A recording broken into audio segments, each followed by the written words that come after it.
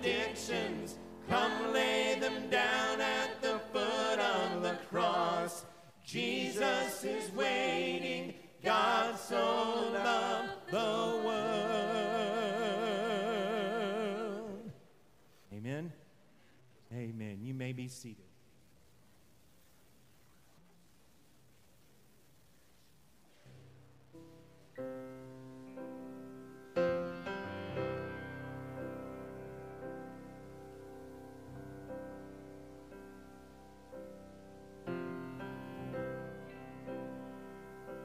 How I long to breathe the air of heaven, where pain is gone and mercy fills the streets, to look upon the one who bled to save me and walk with him for all eternity.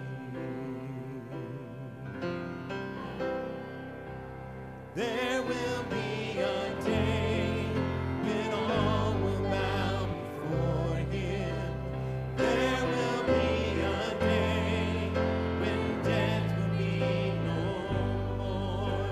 Standing face to face with he who died and rose again. Holy, holy is the Lord.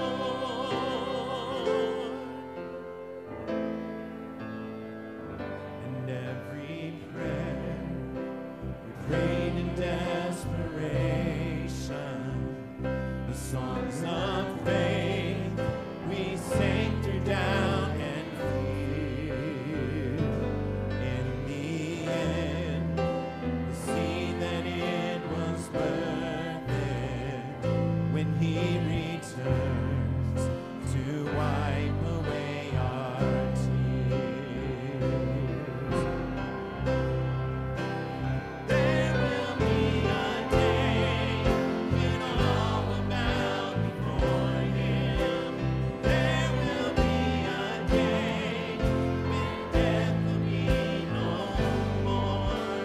Standing face to face with he who died and rose again. Holy, holy is the Lord. And on that day, we'll join the resurrection and stand beside the heroes of the faith, with one voice, 1,000 generations sing, worthy is the Lamb who was slain. And on that day, join the resurrection and stand beside the heroes of the faith, with one voice, 1,000 generations sing, worthy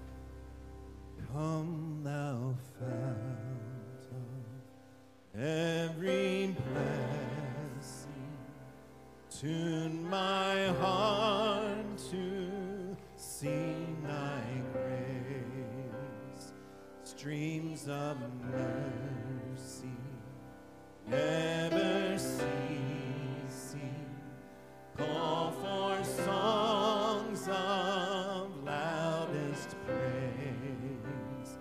Teach me some melodious sonnet, sung by flaming tongues above. Praise the Mount high, fix upon it, Mount of thy redeeming love.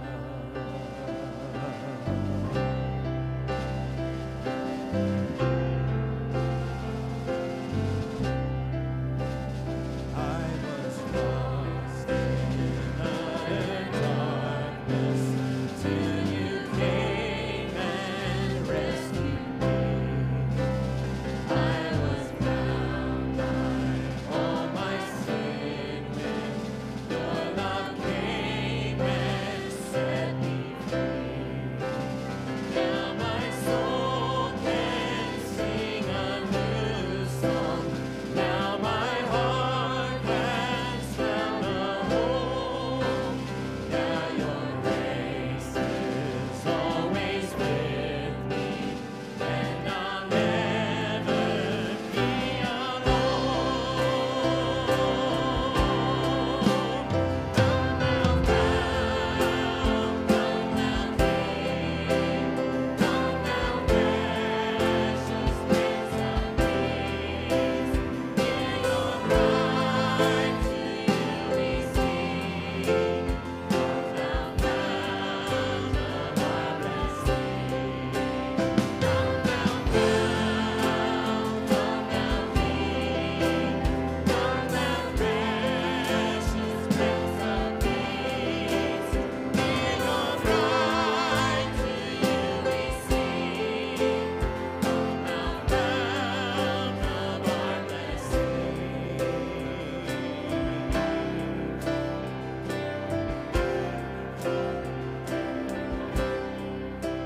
Oh, to grace, how great a debtor, daily I'm constrained to be. Let thy goodness, like a fetter, bind my wandering heart to thee. Oh, to wander, Lord, I feel it. Oh, to meet the God I love. Here's my heart, Lord, take and seal it, Lord, thy God's above.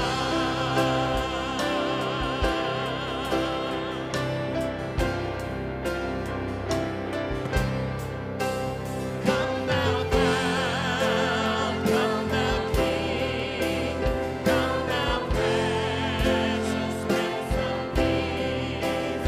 Hear your bride to you we sing. Come thou Fount of our blessing.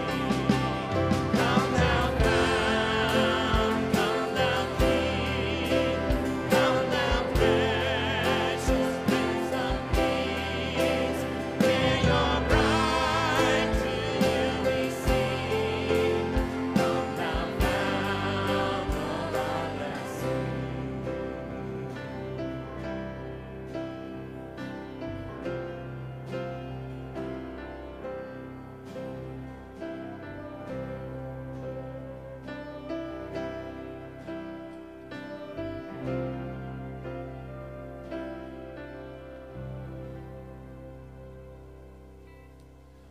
Good morning. It's a little wet out there. I want to share with you a testimony this morning from one of the inmates that is a part of our prison ministry. And Vivian will be in the foyer this morning with cards to sign, and also you can sign up to be a pen pal with one of these inmates. I resisted that for a while, and then I jumped in and I correspond with a young man by the name of Willie, who has some pretty serious medical issues, including being incarcerated. And it's not as scary as you might think it is. And you can share as much or as little as you want. But they pour their hearts out to you. And so if you have not been a part of that, and that may be something God is leading you to do, I would encourage you to do so. But Malvin received this text message from his employer. It says, "Malvin, you inspire me as a person with your actions and your faith. I want to donate $3,000 in your name to something you think will impact others in their faith. You are a great person and a great example to others. Please make this happen. Jay." And then Malvin responds, "Mr. J, amen, and thank you, sir. Let me pray on it, and whatever God puts in my heart, that's the direction we will go to plant the seed. All I can say is thank you, and it's a great honor and privilege to be employed at Himmel's." Signed, Malvin. Well, Malvin chose Hearts for Inmates here at Westgate. And so we received a check for $3,000 in the mail this past week from Jay Himmel to go toward progressing this ministry even further. And so this is just one testimony of a young man who was part of this ministry, who has been released from prison, has found gainful employment, and his life is speaking of the relationship that he has with Jesus Christ.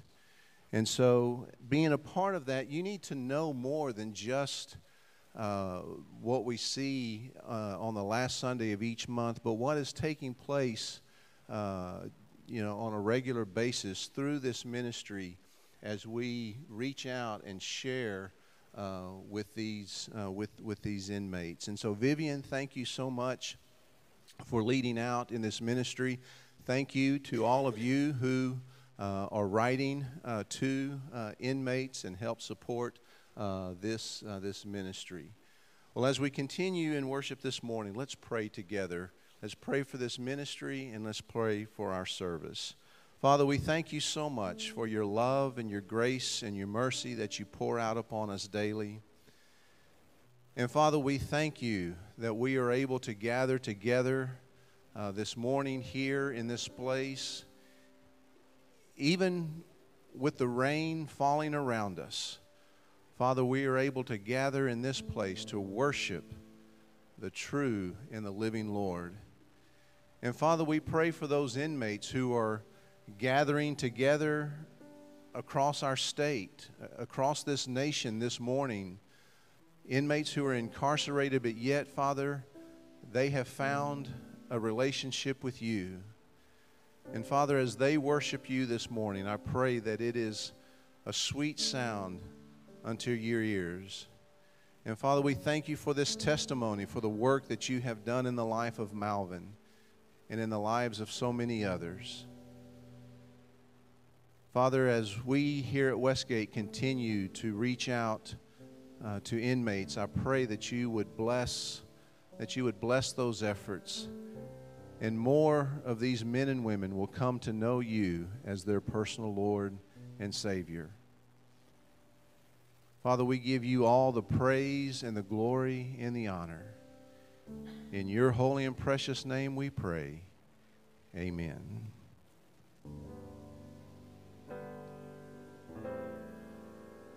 Let's all stand together.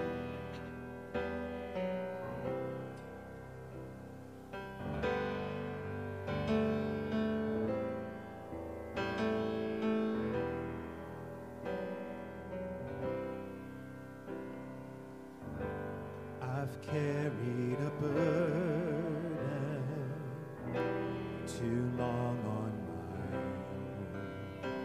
own. I wasn't created to bear it alone. I hear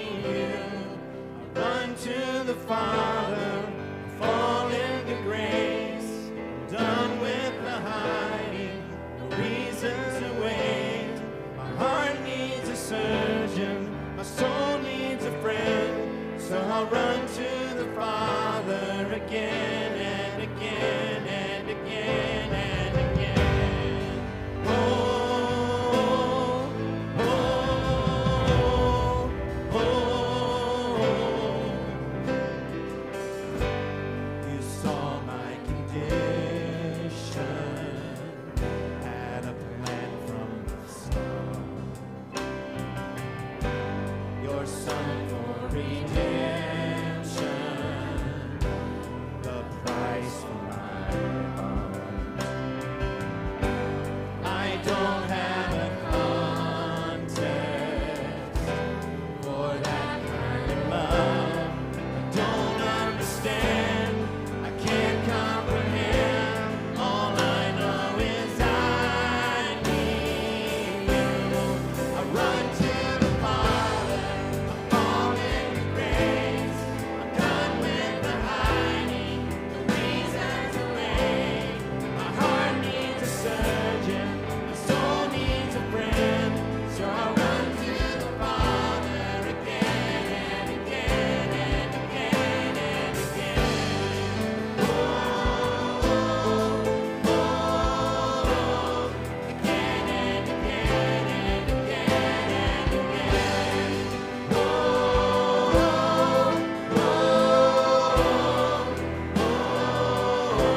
my heart has been in your sights long before my first breath. Running into your arms is running to life from death. I feel this rush deep in my chest. Your mercy is calling out. Just as I am, you pull me in. I know I need you now. Run to the Father, I fall into grace. I'm done with the hiding, reason to wait. My heart needs a surgeon, my soul needs a friend.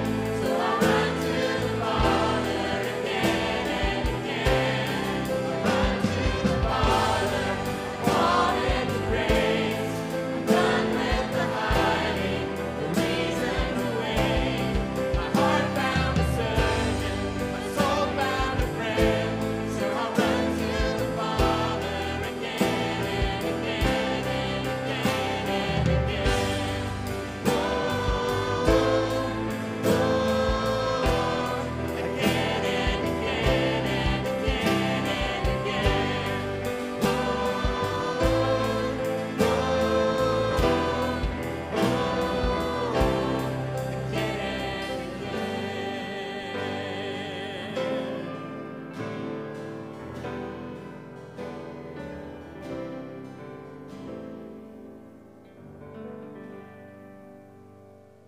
Sing that chorus again with just your voices. Run to the Father, fall into grace.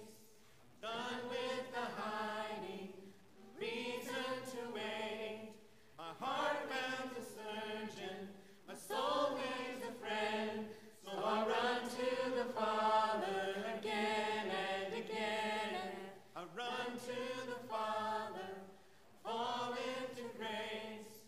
Done with the hiding, reason to wait. My soul found a surgeon, my soul found a friend.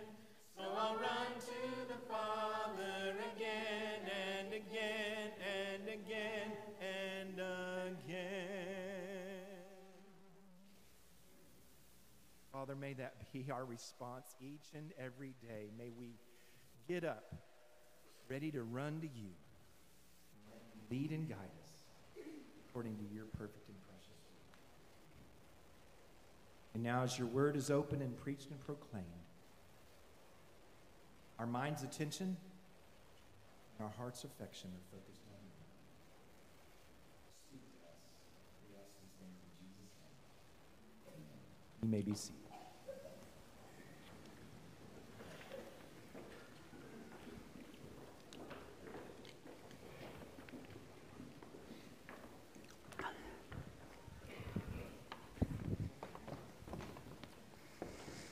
Aren't you glad you don't live in the days of Ezra, where they stood in the rain for hours to listen to the preaching of God's word?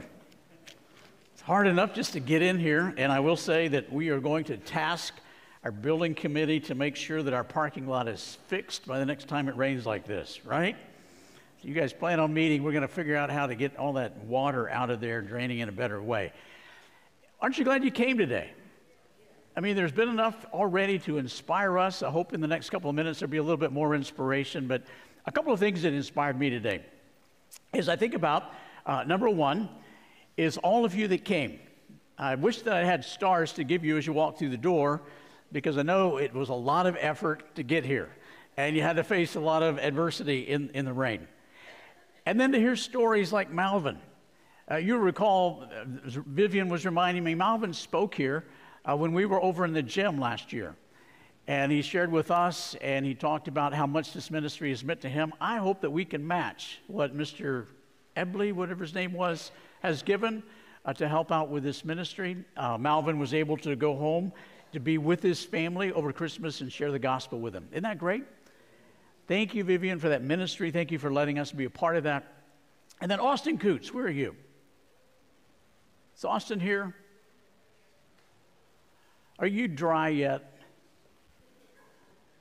Austin met me as I was getting out of my car with an umbrella. I had the umbrella, he did not. Austin had run, he lives in the neighborhood, he had run here, and he told me that he understood that rain was not a reason not to go to church.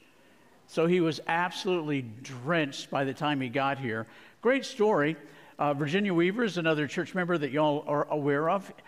She is a neighbor of Austin's. She was the one who encouraged him to come to church, comes by himself from the neighborhood. She encouraged him to come. He's been coming ever since, even in the rain. So that was another one of those inspirations for me. Part of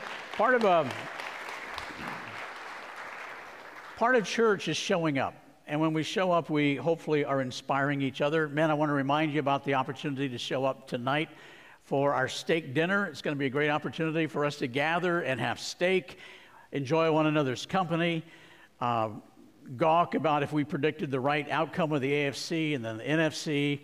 We're just going to have a good time together. I want to remind you that we're moving into a study of Christian doctrine that's going to be so helpful. And if you're not able to come, and all of you are invited to do this on Wednesday evenings from 6 to about 6:25, Dave Carpenter is going to be teaching on Paul David Tripp's book, Do You Believe About Christian Doctrine and How It Applies to Our Lives. So in the sanctuary, we as men will come in here. We'll get to hear some wonderful teaching from Dave as he shares with us. Then we'll break up into groups and we'll talk more about it. If you can't come on a Wednesday night, we're going to try to extend the play so that you can get that information in other times and also meet at other times as well. But I hope you're planning on being here. If you haven't signed up, we still have room to come. Love for you to be here. How many of you guys are planning on being here tonight?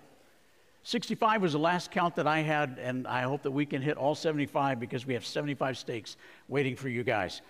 Well, this morning we pick up where we left off in the book of James. We changed the sermon title. As you recall, last fall, we began with family resemblance, a study of James and Jude, and it just felt like, we need a little bit more variety. You see the same slides up there. We're still going to study God's Word no matter what slides are up on the screens, but we changed it to a providential postcard, even though we were talking about the same issue of Jesus' brothers writing about how we are to resemble more of who he is. So this morning we pick up where James left off. Remember, James said, watch out. And we talked about that for a couple of minutes. Just to say watch out could mean watch out, look out, avoid things, or it could be watch out for one another. And Jude kind of dovetails on that to say we need to watch out for false teachers. In Jude, only one chapter, we're going to see about faith is a fight. We're going to look at the first 4 verses today, kind of an introduction to it. We're calling it a providential postcard because it is such a short book. And it was not the book that he planned to write. We're going to see here that he planned to write something else, but he ended up writing this. And so we're calling it a providential postcard because I believe it's providential that God gave it to us. Let's read it together. It says in Jude verses 1 through 4, it's chapter 1 if we get confused. Jude, a servant of Jesus Christ and a brother of James, to those who've been called, who are loved in God the Father and kept for Jesus Christ. Mercy, peace, and love be yours in abundance, be multiplied. Dear friends, although I was very eager to write you about the salvation we share, that would have been a great book, wouldn't it? Talking about the salvation that we have in Christ, he said, I felt compelled to write and urge you to contend for the faith that was once for all entrusted to God's holy people. For certain individuals whose condemnation was written about long ago have secretly slipped in among you. They are ungodly people who pervert the grace of our God into license for immorality and deny Jesus Christ, our only sovereign Lord. And we're going to read more about that in the coming weeks, but let's just take a moment to pray that God would speak to us through the brevity of these 25 verses. Lord, we pray that as we look at this book, sovereignly inspired by you, providential, that we would have these words to remind us of the need to contend for the faith that was passed down to us once for all by the saints. Thank you for that faith that has been passed down to us. Help us to realize the desperate need to defend it, to contend for it, to ardently fight for it. I pray that you would guide us as we look at this book, that it would speak inspiration into each of our lives, and your Spirit would change us, cause us to repent in areas where we need to. In your name we pray. Amen. Well, this was likely the youngest brother of Jesus. And you notice that he is the brother of Jesus, very unique. Nobody else in the New Testament describes himself biologically connected to someone else. Only Jude does that as he identifies himself as a brother of James, and then he says that he is a slave of Christ. The word used there is one that is used to describe Moses and Joshua and David and even Jesus. The type of slave it is mean that you are completely under the control and authority of another. That's so important for us to see as this man writes, who literally grew up with Jesus even though he was the youngest brother. Kent Hughes was in his commentary, he says, those closest to Christ are happy to be servants. And servanthood is how we model maturity in Christ. And so Jude is modeling that. He is saying, I am a bondservant, a slave of Jesus Christ. Jude was a very common name. It was popular because of Judah, one of the 12 tribes, and also because of Judas Maccabees, who led out in the revolt against Antiochus Epiphanes. So if the Beatles had been singing Hey Jude during the first century, a lot of guys would have taken note. Very popular name. In John chapter 7, verse 5, we're told that the brothers of Jesus didn't believe in him. And so here is this man who's recognizing that once he didn't believe, but now he does believe because of the power of what Jesus Christ can do. His name literally means Judas, and that's why in our English translations it's translated Jude, but it could be Judas as well, as you see in Scripture. And it's very ironic that God would use the name Judas to contend against those traitors, the most infamous of all being Judas Iscariot. Judah wouldn't be known to us today were he not obedient to write this book. So I think it's important for us to recognize that the very first step towards contending for the faith is obedience. And you try to get a little benchmark of where this book was written, when it was written. Several different places it could have been written, probably in Palestine. He was writing to Jewish Christians, both in that region and beyond, even the whole scope of the Mediterranean world. Probably somewhere around AD 68. Probably not after AD 70, because remember that Jerusalem fell in AD 70. There's no mention of that, which probably would be brought out if that was a current event. And it was written after 2 Peter, and 2 Peter has very similar themes. The thought is that 2 Peter was written just a couple years before that. And in Peter is saying, watch out because false teachers are coming. And in Jude's book, he says they are here. So the thought is that Jude was written after Peter, that there was a connection there, and that they were dovetailing on one another. There's no individual mention in this particular book, no church that is mentioned. But it is written to all Christians of all eras for every believer to take heed to. Faith is a fight. If you're looking for the theme of Jude, contend for the faith. It is to say that faith is a fight. Why is it a fight? Because not all beliefs are equal. If all faiths and beliefs were equal, there wouldn't need to be a fight. We could just say, oh, that's fine. You believe what you believe. I believe what I believe. Oh, doesn't that sound familiar? The idea now is that all faiths are equal. And what Jude is saying about contending for the faith is recognize that not all beliefs are exactly the same. They're not equal. A servant of Jesus Christ, to those who have been called, who are called in love, in God the Father, and kept for Jesus Christ, mercy, peace, and love be yours in abundance. Jude's greeting would reflect a great concern for his readers. He was expressing great concern. Isn't that nice to know that God has great concern for you as you read his word? The words that he uses there to describe what we have, that not all beliefs are equal. The faith that we have, it keeps us. It keeps us by the mercy of God. It keeps us with the peace of God. It keeps us with the love of God. And each one of those words are so significant as Jude talks about it. Kept. It means to be preserved for the future fulfillment of all God's promise. So if you are a follower of Jesus Christ, what Jude is, I'm going to call him Jude, I don't know why.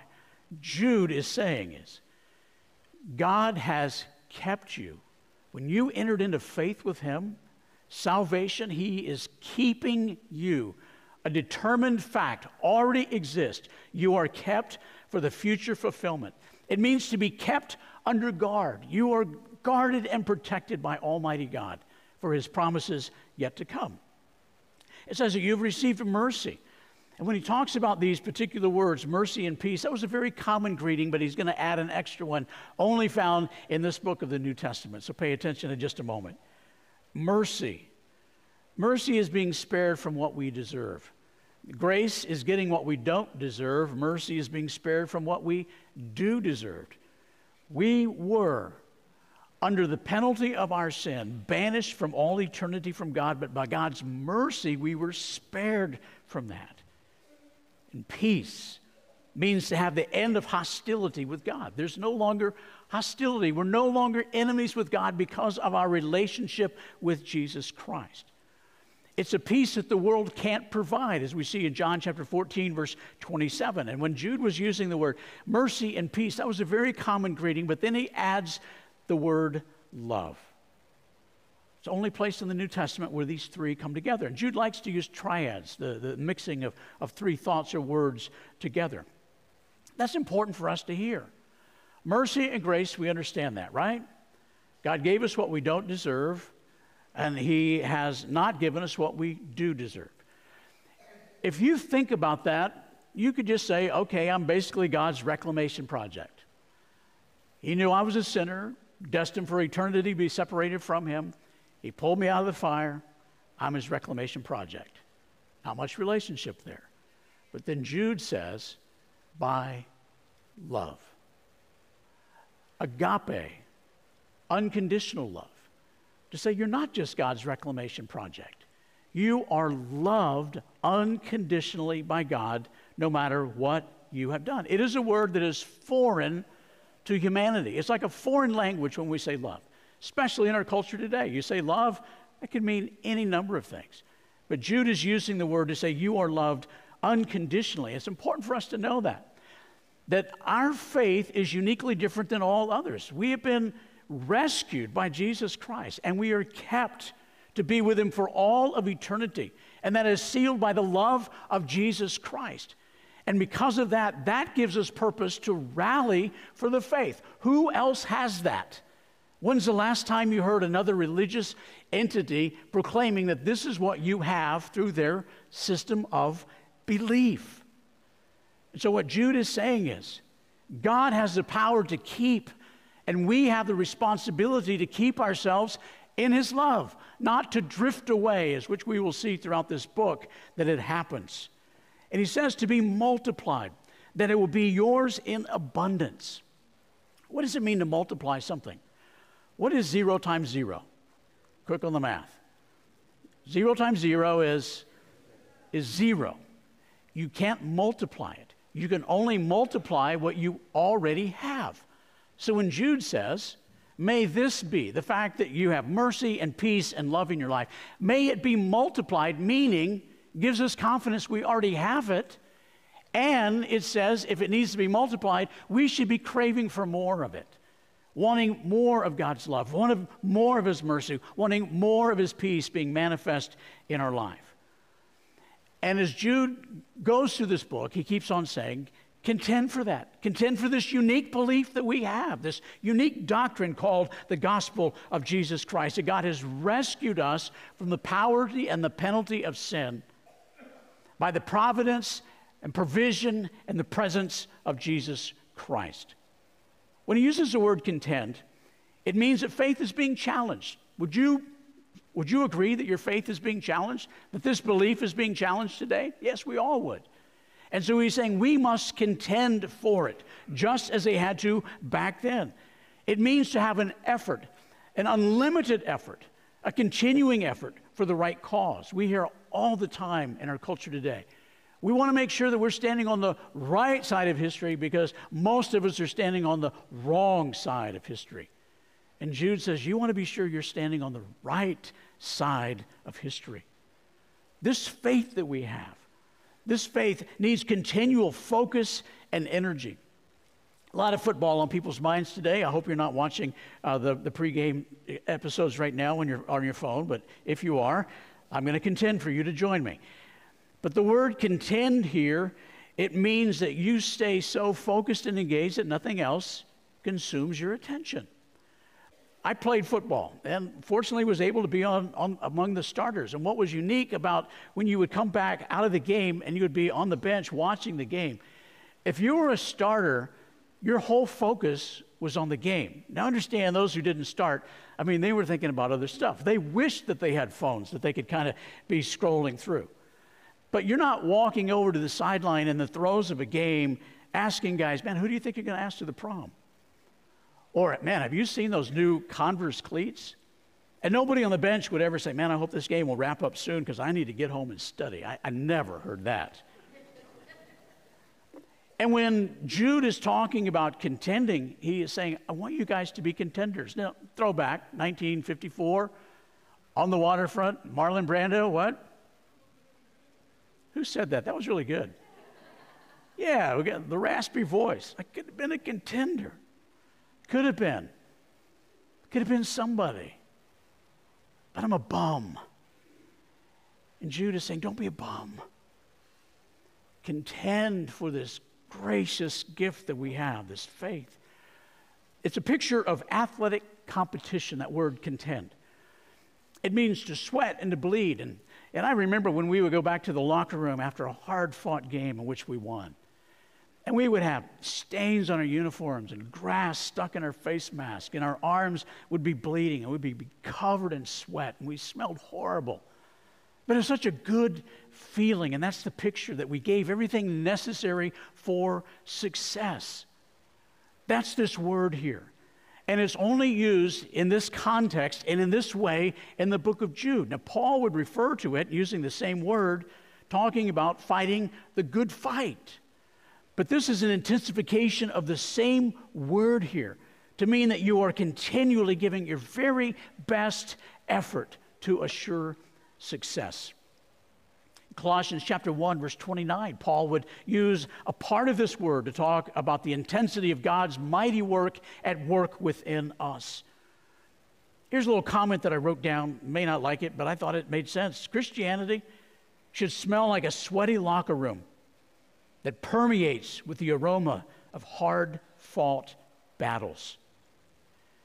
And oftentimes those battles are waged in prayer. Don't get confused that we need to go out and do something dramatic and just over the top and the press will write about it and everybody will take notice.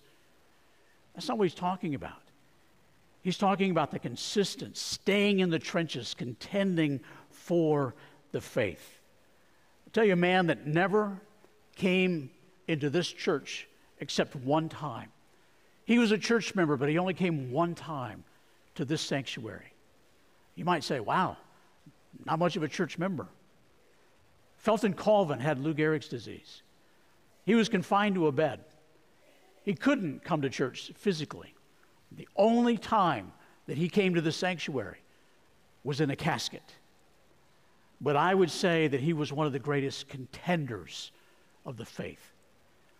A man who had to communicate in the latter part of his life with a board in which letters were were pointed to one by one, and he would raise his eyebrow just a little bit to point out the letter and then go to the next letter to try to communicate that way. And he would pray fervently for the ministry of this church. That's what it means to contend for the faith. You may not be able to be out in the throes of the battle, but you can all be a part of the war through prayer. Faith that he's talking about, that Jude is writing about, it's written with a definite article. It's not a faith, it's the faith. The faith that was believed and passed down by the apostles at great sacrifice. Friends, I applaud you for being here, and it doesn't mean that the people aren't here today when it's raining or bad people, but I applaud you to say it's more than rain. More than rain is going to keep me away, Austin. That's not a valid enough reason. It's to say that we have received this faith, the faith, at great cost from those who have gone before us. It's to say the faith, meaning it is completed. It doesn't need anything else added to it. We live in a time, especially over the last several centuries, to see this addition to. Even Paul wrote about that in Galatians. If anybody tries to add to the gospel, let them be accursed. It is in the gospel that we have today, is in its final form. We don't have to discover something new about it. It is complete. It exists just as God intended. It means the entire body of information that God has given us, the truth that he has given us. And it was given to the early church. It's objective truth. We're going to see through the book of Jude that the false teachers use subjective truth. Dreams and ideas that they have conjured up. And because of that, they changed it into license, and they denied the lordship of Jesus Christ. See, friends, we were saved from sin, not saved to sin more. And that's what the false teachers are talking about. John Calvin was the one who said, it's bad to live under a prince who permits nothing. Everybody chafes against that. But much worse to live under one who permits everything. We live in a time like that, don't we? Everything is permitted. And Jude is saying, contend for the faith, the truth that John said sets us free. The father of lies in John 8:44, he is the one that seeks to distract, distort, and pervert the truth. We need to fight because ungodly beliefs are pervasive and subtle. Listen to these words. Verse 4. For certain individuals with condemnation was written about long ago, they have secretly slipped in among you. They're ungodly people who pervert the grace of God into license for immorality and deny Jesus Christ as our only sovereign Lord. The word there, long ago, it means to be a decree that's been established. Like a marriage license. It's established. It's not revoked. It's like the sale of property, the deed that you have. That's what it's talking about. Long ago, they have sealed their fate by denying the truth of who Christ is. And it says that they've crept in. Remember that Peter was saying they're coming, and Jude says they're here. They've crept in. Have you ever found a lizard in your house? It's like, how in the world did that thing get in here? You think you have a clean, closed-up house, and all of a sudden there's a lizard there. It's the same kind of picture here. It's kind of like being in the water, swimming in what you think is safe territory, and all of a sudden an alligator just slips into the water. It's not like they came running in saying, I've got some new truth. They crept in, they seeped in. And we see that all the time today on the internet. And friends, I just want to encourage you, be very careful on the internet. There are lots of good things out there. But God has established the church to be the guardian of truth. And that means the body of Christ, not one individual who teaches or talks, but the body of Christ. That's why if you ever hear heresy from this pulpit, we are to defend and contend against the one who spoke. And that would be even me if it's me. But people go to the internet. I see it all the time with young Christians. And in their zeal to grow, they're able to find the very worst teacher on the internet who draws them away from the church and teaches all these crazy things. Happens all the time. And that's why Jude is saying we must contend because it will creep in. You remember the 7 churches that were written to in the book of Revelation. Only Smyrna and Philadelphia were without corruption. They didn't have somebody that had slipped in. And he'll use this term over and over, these ungodly people, oriented away from God rather than moving towards God. And when he uses the word pervert there, it means to alter the nature of something. Do you see that anywhere in the culture today? To alter the very nature of something? Friends, we see that in the very creation order of sexual identity, of marriage, the very essence of things being altered. Saying the gospel can't be done that way. Nor can creation order as much as we'd like to talk about it. Sensuality, it's this lack of self-control. And he uses the example of Sodom and Gomorrah, in which these people are coming in and saying, hey, listen, it's the forerunners to Gnosticism, in which they would say, the flesh is bad, spirit is good. God created the spirit, flesh is a bad thing created elsewhere. And it would become a pervasive heresy in the early church, in which the idea was the two are separated, they can't be mixed. So if you have the Spirit of God and you're still in flesh, you do whatever you want in the flesh because it's not going to taint the Spirit. And so it was a license to go and sin more and more. And their thought was, listen, and Paul would write about it in the book of Romans as well. You go out and you sin as much as you can because that gives more God to glory, because it requires more forgiveness in your life. So it fosters more praise. And Jude is saying they are denying the very lordship of Christ. They're rejecting the authority of God, the authority of Scripture. They're causing divisiveness to occur. Whenever you see divisiveness, be cautious to say, is this truly of God? He talks about him in such great metaphors: clouds without rain, fruitless trees, wild waves, wandering stars. We'll see more of that as we go. And he says their actions deny their very belief in Christ. Faith is a fight because beliefs guide our behavior. And guys, we're going to be talking about that more. And this is going to be the balance of the book as he talks about it. In Titus 1:16, it says people have claimed to know God, but their actions deny them. That's exactly what he's talking about. So we must contend for the faith. I remember being a seminary student in Fort Worth, and one day I was working at the Ronald McDonald House, which required me to be in the house, couldn't leave the house all throughout the weekend. And so I was there and I watched television, watched the First Methodist Church on television. They had a huge audience there. And it was known to be lizards had crept in, alligators, everything had crept in there. And this guy was preaching as the pastor of the church. And he asked the question, where did we get the notion for sin?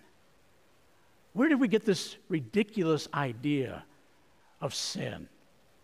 And he expounded upon the ludicrous thought of what sin could be. That any of us would be sinners. Only to find out later on, as he lost his job, being tangled up in an affair, that this very point is proven out, that beliefs guide our behavior. And when we believe that we can do whatever we want, it will guide the very behavior of our lives. And therefore, because not all faiths are equal, and ungodly beliefs are pervasive and subtle, and beliefs guide our behavior, therefore, equip yourselves with truth. It's as if Jude is turning on the security system to say, be prepared. Be alert for what is coming your way. You remember William Travis, and Lane, as I look at you over there, I think you used this analogy a few years ago when you were preaching. You remember when William Travis, in the Alamo, in the falling days, drew the line in the sand, and some say it probably didn't really happen, but let's believe that it did. It's great Texas history. They drew that line in the sand. And if you're going to contend for this place, step over the line. And if you're not, you stay over there and good luck finding your way out. And Jude is saying the same thing. He's drawing a line in the sand to say, contend for the faith. The faith that says God loves you and has created you to have a relationship with him. The faith that reminds us honestly, lovingly, that we are sinners in desperate need of a Savior. And if we don't get a Savior through Christ, we are forever doomed. But thankfully, Jesus Christ came to make us right with God. And all we have to do is humbly repent, turn away from our sins, turn to Christ, and fully surrender our life to him. That's the faith that we contend for, the faith that will transform and change a life for all of eternity. And if you've never committed your life to Christ, I want to invite you to join me in a prayer. You can voice a prayer similar to this and begin a relationship with Christ. And for all of us as Christians, that we would contend for that very faith of what Christ died to give us. Let's pray together. God, we thank you for this providential postcard filled with so much information in 25 verses. It seems overwhelming the way that you have used him to communicate to us. I pray that as we go through this book, you would give us greater clarity of what it means to contend for the faith, to be Christians that have the smell of sweat, because our bodies perspire with the aroma of hard-fought battles. Lord, we recognize that there may be someone that is here today with us that has never embraced forgiveness and grace and mercy and love from you. I pray that today they would voice a prayer similar to this. Lord Jesus, I recognize that I am a sinner in desperate need of your forgiveness. Please forgive me of all my sins to become the Lord and Savior of my life. I surrender to you all that I am and all that I have, and I will follow hard after you the remaining days of my one and only life. Lord, because of what you have done, you allow us to enter into a relationship with you, to be forever forgiven, kept for all of eternity, sealed with your mercy and your peace and your love. That is the faith that is worth contending for, and help us to truly be contenders. In Christ's name we pray. Amen. I'm going to invite our deacons to make their way to the front as we enter into this time of the Lord's Supper. And for those of you guys just come on and begin to pass out the elements. For every believer in Jesus Christ that is obediently following him, meaning you're not living in unrepentant sin, but you're obediently seeking to follow after Christ, doesn't mean that you're sinless. We are here to receive these elements because we recognize that we are sinners in desperate need of a Savior. But if you're a believer in Jesus Christ, you've been baptized, first step of obedience, to say, I'm a follower of Christ, we invite you to join in as we receive these elements. This is one way we contend for the faith. You guys go ahead and begin to pass out the elements. This is one of the ways that we contend for the faith. You guys go ahead and just take the elements, begin to pass them out. We contend for the faith by reminding each other of the faith that we have. And the Lord's Supper does that. It reminds us of the sacrifice that Christ has given. The fact that we could not be here without him.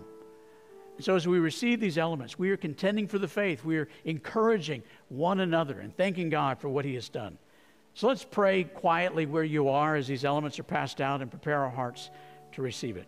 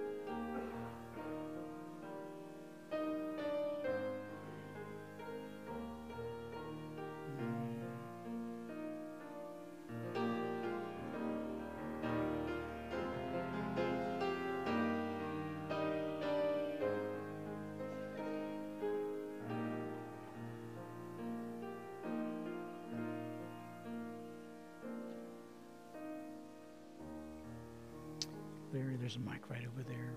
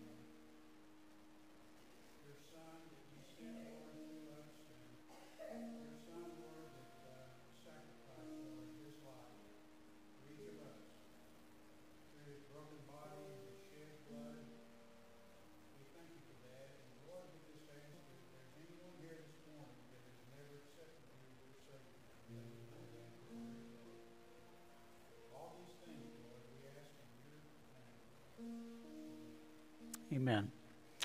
On this rainy day when you're feeling a little bit sluggish, I doubt that I inspired any of you to go out and have a fight, but let me just say this. Contending doesn't mean to be a nasty, belligerent, rude debater. Speak the truth in love. We don't need to go out and pick fights. We just need to stand up for the truth.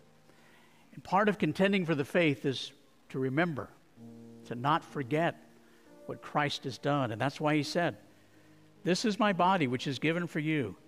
Do this in remembrance of me."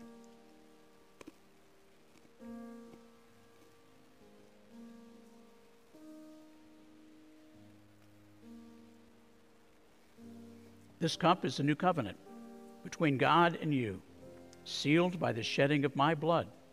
So do this in remembrance of me as often as you drink it.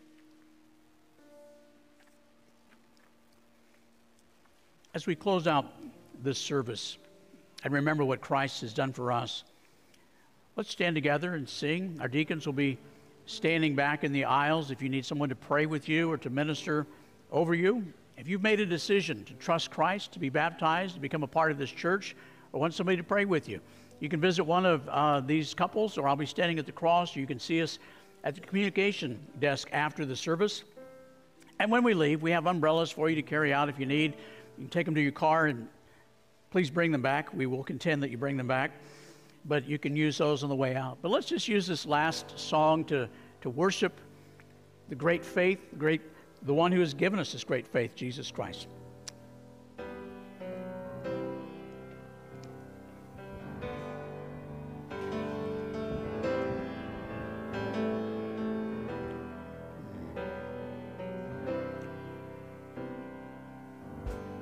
You saw my condition,